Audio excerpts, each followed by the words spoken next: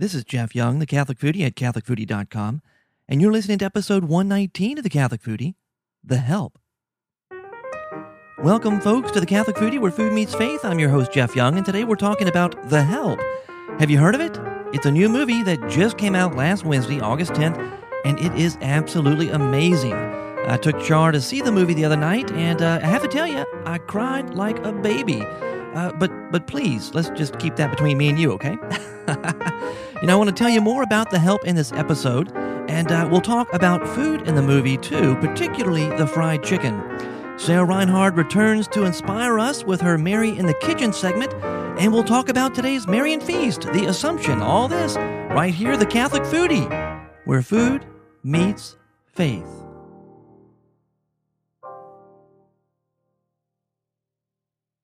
As we begin this episode, I want to thank our sponsor, DivineOffice.org, and I also want to congratulate the fine folks over there because just this past week they celebrated their 5th anniversary as a ministry. That is awesome. So congratulations to all the fine folks over at DivineOffice.org.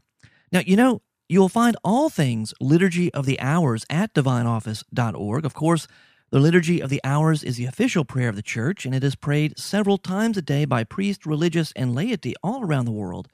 It is a treasure trove of grace and a rich education in prayer. If you've never prayed the Liturgy of the Hours, I do encourage you to do so. You got to give it a try. And DivineOffice.org makes that very easy to do. You will find the hours available there in text format, also in audio. You can subscribe to the podcast version or download the iPhone or iPad app. And now there are apps for your Android and Nokia. There's even an app for your MacBook or your iMac. And I want to remind you of the new Bible app that is also available for your Apple desktop or laptop. It's available in the Mac App Store. I'm currently using that Bible app to do research for my book project, and it is making my job so easy. So if you haven't seen it yet, you can find out more about it at DivineOffice.org. So you got the Liturgy of the Hours. You have several elegant, feature-rich apps designed to help you grow in your faith, like the prayer app, and then also the Bible app. And, you're going to find all that over at DivineOffice.org for sure. But the most important thing that you will find there is a living community of prayer. So come join us in prayer at DivineOffice.org. Gumbo smells good, Tiana. I think it's going, Daddy. Yeah, are you sure? Mm-hmm. Absolutely positive. Yes. Okay, I'm about to put this spoon in my... Wait! Done. What? Well, sweetheart, this is the best gumbo I've ever tasted. Come here. Our little girl's got a gift. I could have told you that. A gift this special just gotta be shared. Hey, everybody, I made gumbo. I got some hush puppies, Tiana. Here come. The thing about good food, it brings folks together from all walks of life. It warms them right up and it puts little smiles on their faces. And when I open up my own restaurant, I tell you, people are gonna line up for miles around just to get a taste of my food. Our food. That's right, baby. Our food. Wow. Man, that quote is one of my favorites, actually. It's also from one of my favorite movies, Disney's The Princess and the Frog. I loved that movie. And you know why? Because it got it right. So many movies have been made about the South, and so few get it right. And I'm talking about the culture, the language, the food, the music, the joie de vivre, the joy of life down here. But Disney's The Princess and the Frog got it right. It's set in New Orleans, and I'm telling you, I recognize some of those places. And I can just about recognize some of those faces, too. I mean, the characters are so real. But today we're not talking about The Princess and the Frog. No, sirree. We're talking about another movie set in the South, one that just hit theaters this past week, August 10th to be exact. I'm talking about The Help. If you don't know anything about it, just sit tight. You're going to hear something about it in just a minute. But what I'm going to do, I'm going to play the trailer first. Let me pull that up for you. Sorry I'm late. We didn't ever think you'd leave Ole Miss. It just take 4 years, Jolene. I got a job today, writing for the Jackson Journal. Great. You can write my obituary. Charlotte Phelan, dead. Her daughter, still single. Does this dress look homemade? I reckon when you finish it won't. Thank you. She looked like the winning horse at the Kentucky Derby. I have drafted the Home Health Sanitation Initiative. The what? A bill that requires every white home to have a separate bathroom for the help. Maybe we should just build you a bathroom outside, Haley. Minnie? Hey, Aibileen. Hey, Minnie. These women raise white children. We love them, and they love us, but they can't even use the toilets in our houses. Minnie, are you in there? You are fired! You said to write about what disturbs me, particularly if it bothers no one else. I'd like to write something from the point of view of the help. I want to interview you. No maid is ever going to tell you the truth. That's a hell of a risk to take in Jackson, Mississippi. Courage isn't just about being brave. It's about overcoming fear and daring to do what is right for your fellow man. What changed your mind? God. And Miss Haley Holbrook. I'm gonna help with your stories. We all are. Y'all brought me into this, but I'm gonna finish it. Have you lost your mind? No, ma'am, but you about to. It's quite scandalous. Sounds like Jackson, if you ask me.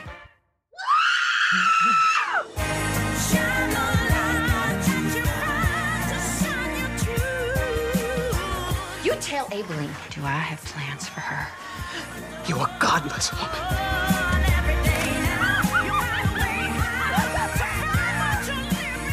We gone done it now.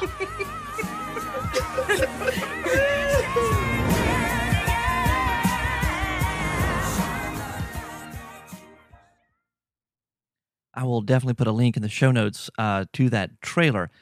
But wow, I mean, what can I say about The Help?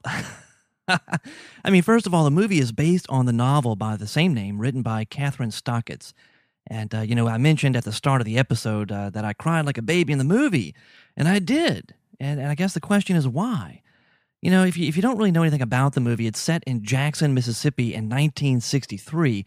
And essentially, the movie tells the story of the black women who were hired as the help to take care of and raise white children. Now, on the surface, the movie obviously deals with race.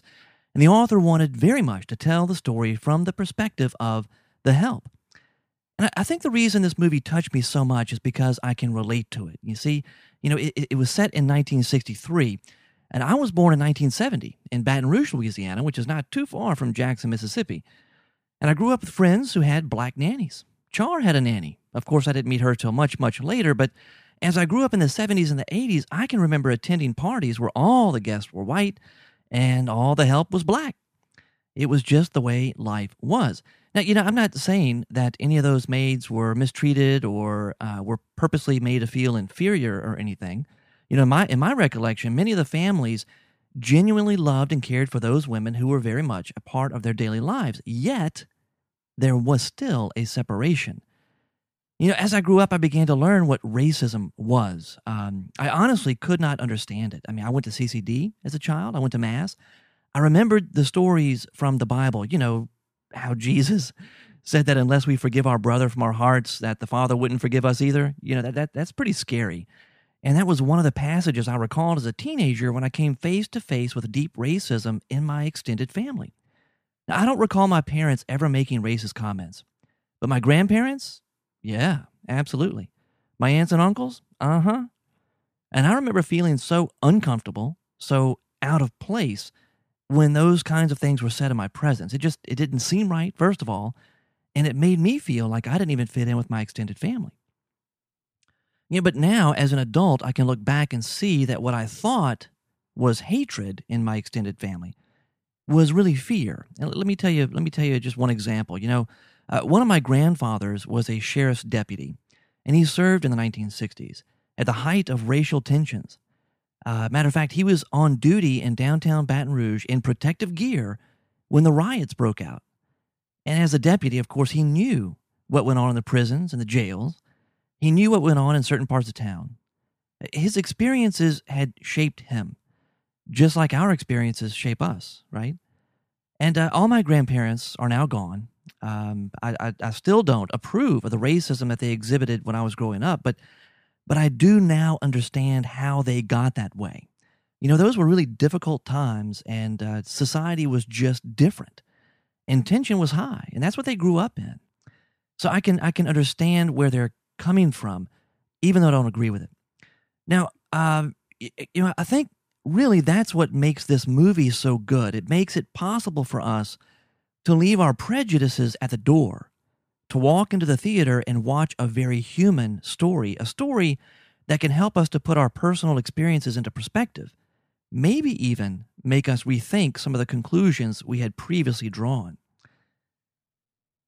You know, Char and I left the movie the other night, and we talked as we drove home, and what really amazed us was that this was not way back when. You know, I mean, even though the movie was set in 1963, there was enough of the same things going on in 1973 so that Char and I really could both recall similar situations, similar families.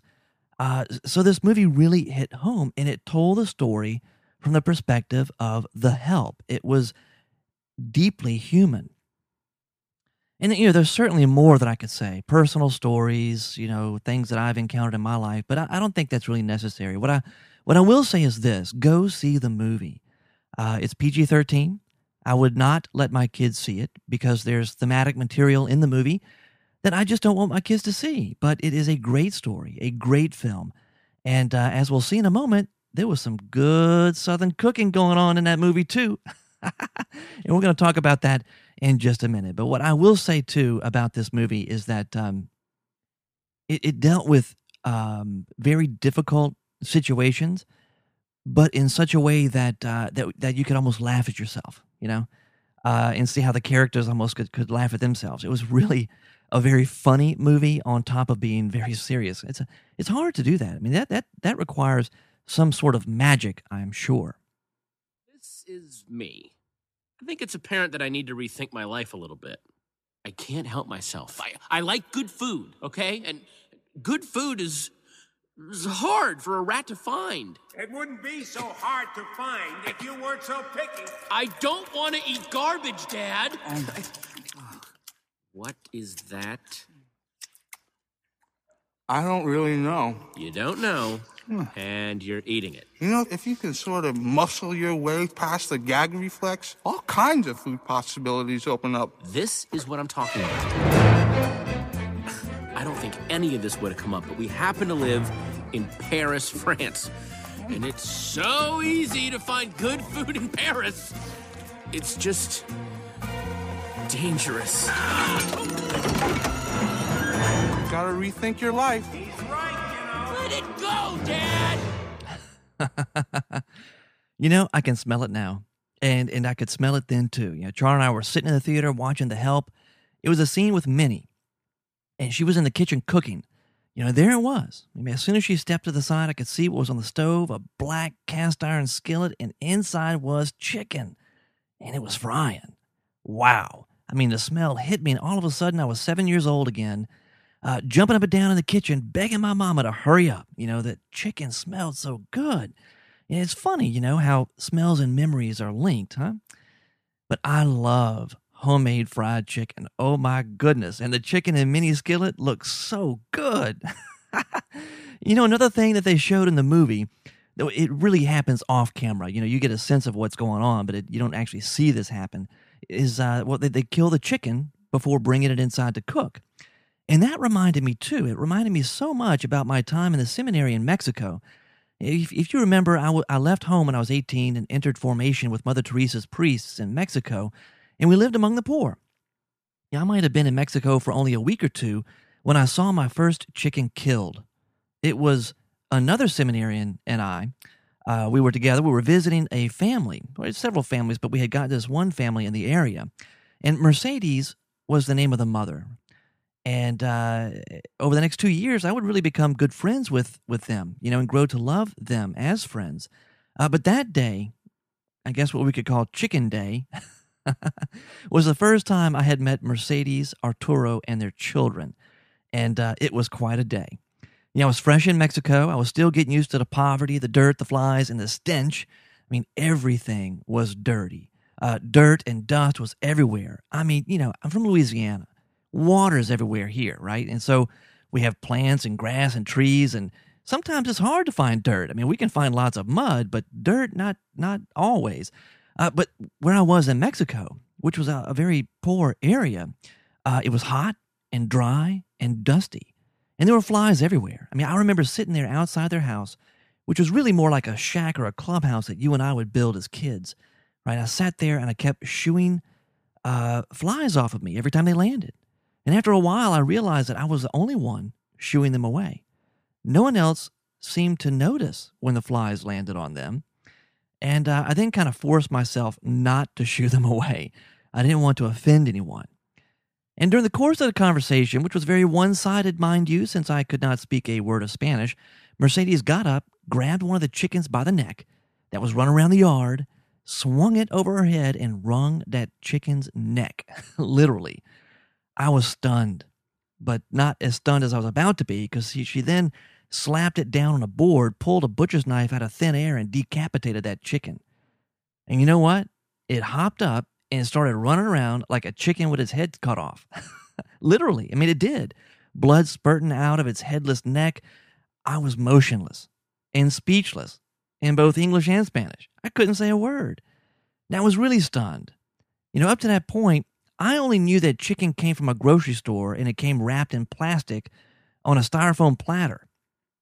In my mind, I had never associated the chicken I ate with that feathery thing that runs around in people's yards and lays eggs. I mean, this really blew my mind. Now, once the chicken finally keeled over, Mercedes grabbed it, hung it on the clothesline by its feet to let the blood drain out. And I don't know how long that chicken hung there. I mean, it could have been an eternity. I was transfixed by that lifeless, bloody thing hanging there, and I hardly noticed anything else in creation. But I did happen to notice that nobody else seemed to even notice the decapitated chicken 5 feet away from me. They were used to it. I think I was in shock. It was just so much reality for one afternoon. I was really kind of disgusted and fascinated all at the same time. After a while, Mercedes took the chicken down and started dunking it in a big metal tub of warm water. Not hot water, but warm water. And I was told later that she was doing that to soften up the feathers in the skin so that she could more easily pluck the chicken. And pluck the chicken she did. I mean, she just ripped those feathers out right there while talking to us. I mean, it was like it was no big deal. I mean, like that. She didn't even notice what she was doing to that bird. I mean, truthfully, she really did notice because it was just second nature. That's just how you do it, right? And once the chicken was naked, well, honestly, I don't even remember what happened next. I have no idea. I think I was just too overwhelmed. I mean, she may have gone after it again with her knife and carved it up, or she may have cooked it whole. I honestly can't remember. I wish I could, but I think my brain probably just started to shut down.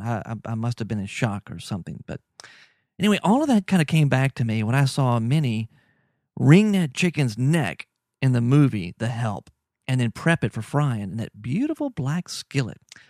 Them just some good eats, folks.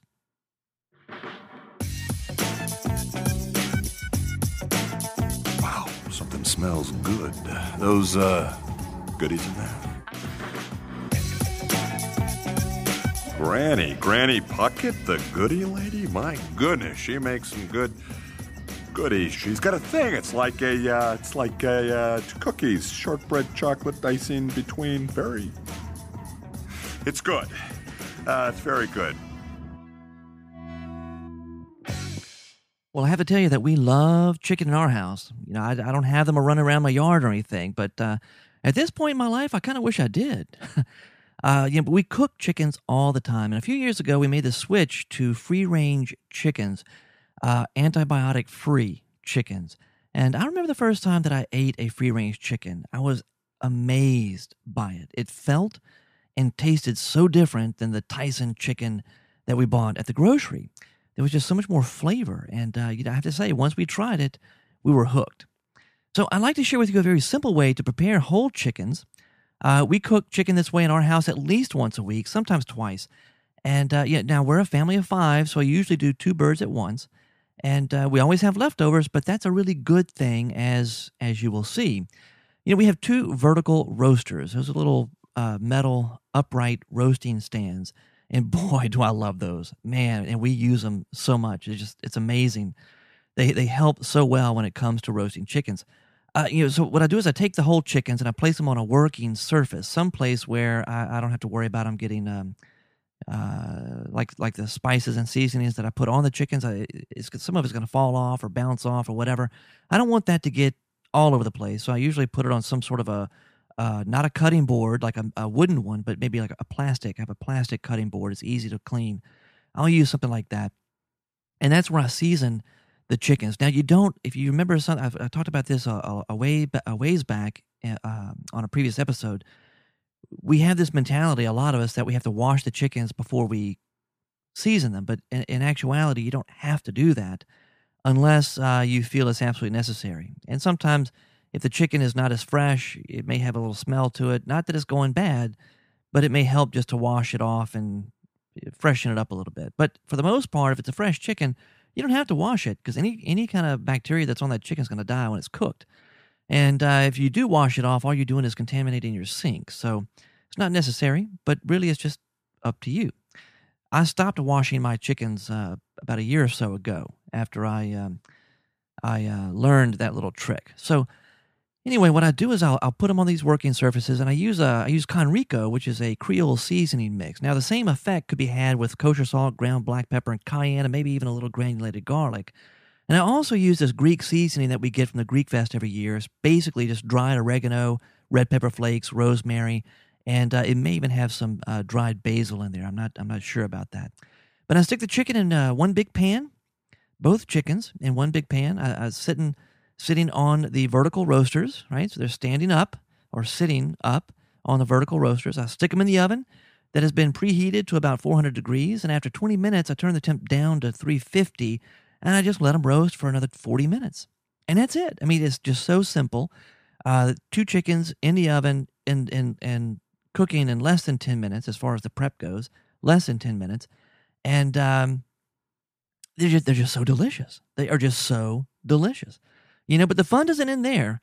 Mommy and Daddy, that's me and Mom, me and Char, we get the wings. That's our favorite part. And despite the kids always begging for them, we say, well, when you grow up, you get the wings, okay? But for us, that's our little treat now. But here's the thing. We keep all the bones. So once the kids are finished gnawing on the bones, they know not to throw them away. They go into a special container that we will then put into the fridge or the freezer, depending on when we want to make stock. If it's going to be the next day, then we'll just stick them in the fridge. That's right. We take those bones, we save everything, even the ones we've been gnawing on, we save them and use them to make stock. Now, just a couple of episodes back, I did talk about soups and making stock, and this is what happens. This is where we get our bones from, and it's the best stock you'll ever have. I mean, there's that fresh stock made from those bones, just absolutely delicious. And it can be used for so many things, soups and gumbos and all of that. And so what happens is if we have chicken left over the first night, I'll pull all the meat off the bones and reserve it, all the bones in one container, make stock the next day, and then use that meat and the stock to make a soup of some sort. And you talk about good.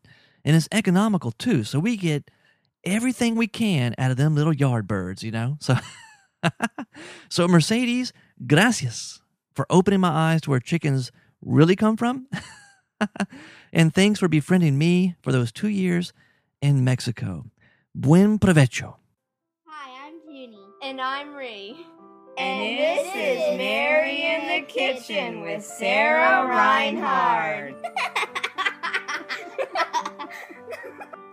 I have an office, a room with my desk, and a window with a very nice view of my backyard. It's filled with a lot of unpacked stuff and pictures that need hung and placed around our new house. But I think that's only part of the reason that I find myself dragging papers and books and work out to the kitchen table. The truth of the matter is that no matter what I call that room with my desk, it's not really my office. My kitchen is my office.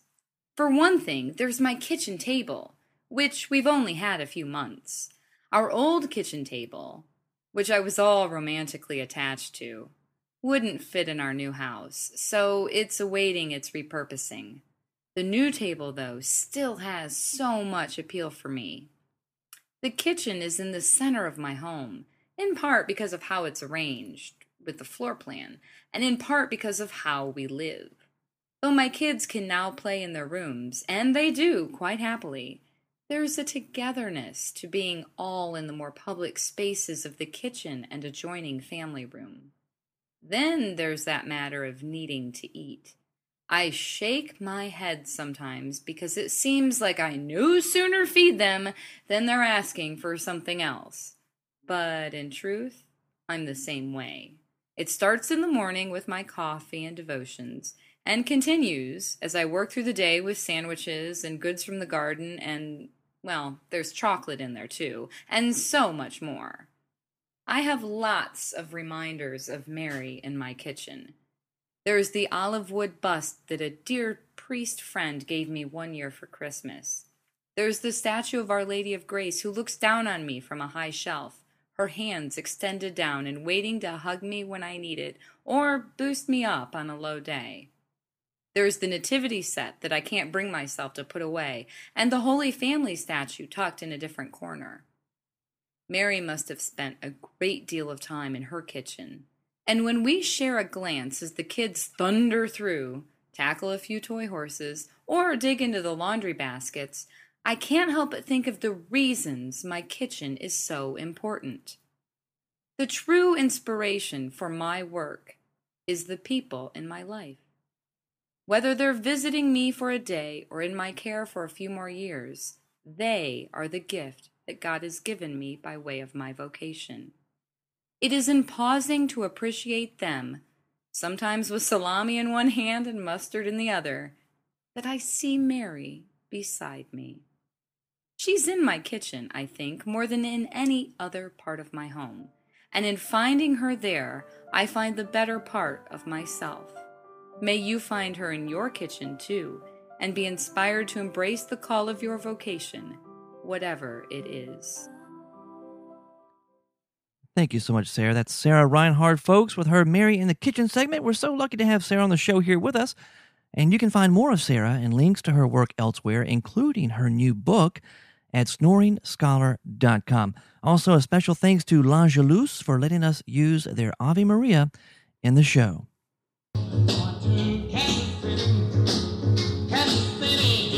This is Archbishop Joseph Nauman of the Archdiocese of Kansas City in Kansas, and I look forward to welcoming you here in Kansas City for the Catholic New Media Conference on October the 1st, 2011. Join us October 1st for the 4th Annual Catholic New Media Conference. The CNMC is a festive, educational, and international conference focused on evangelization and building community through the use of new media.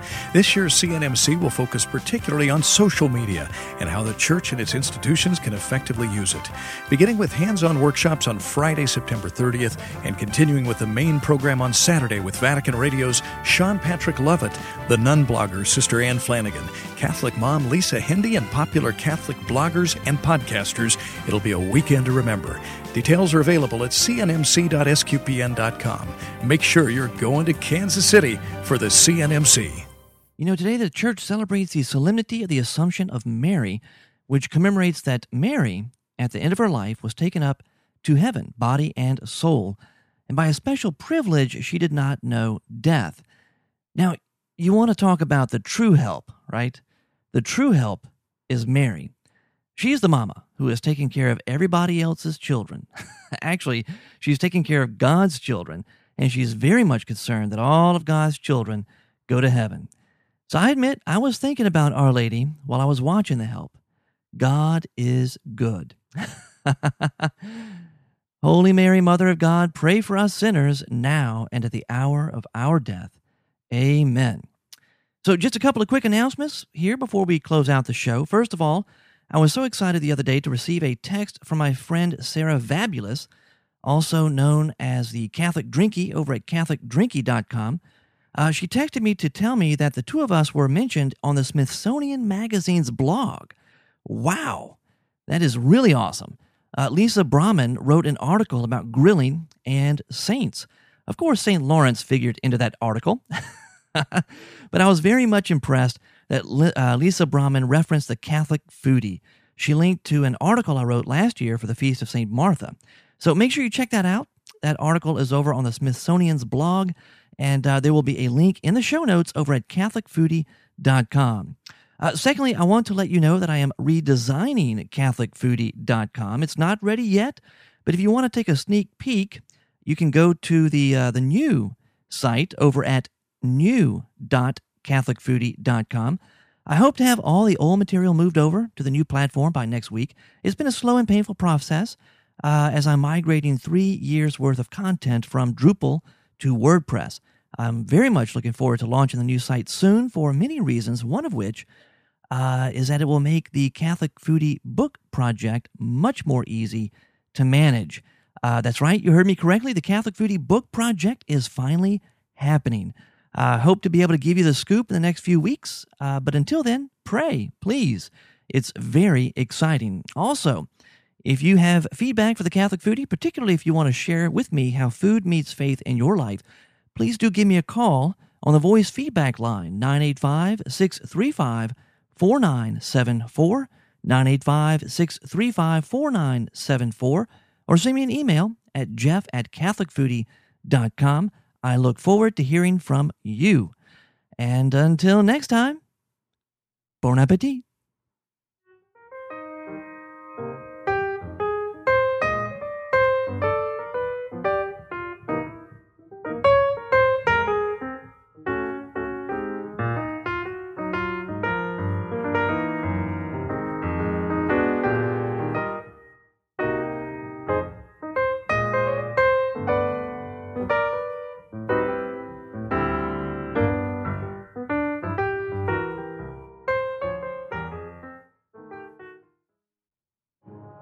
SQPN, leading the way in Catholic new media.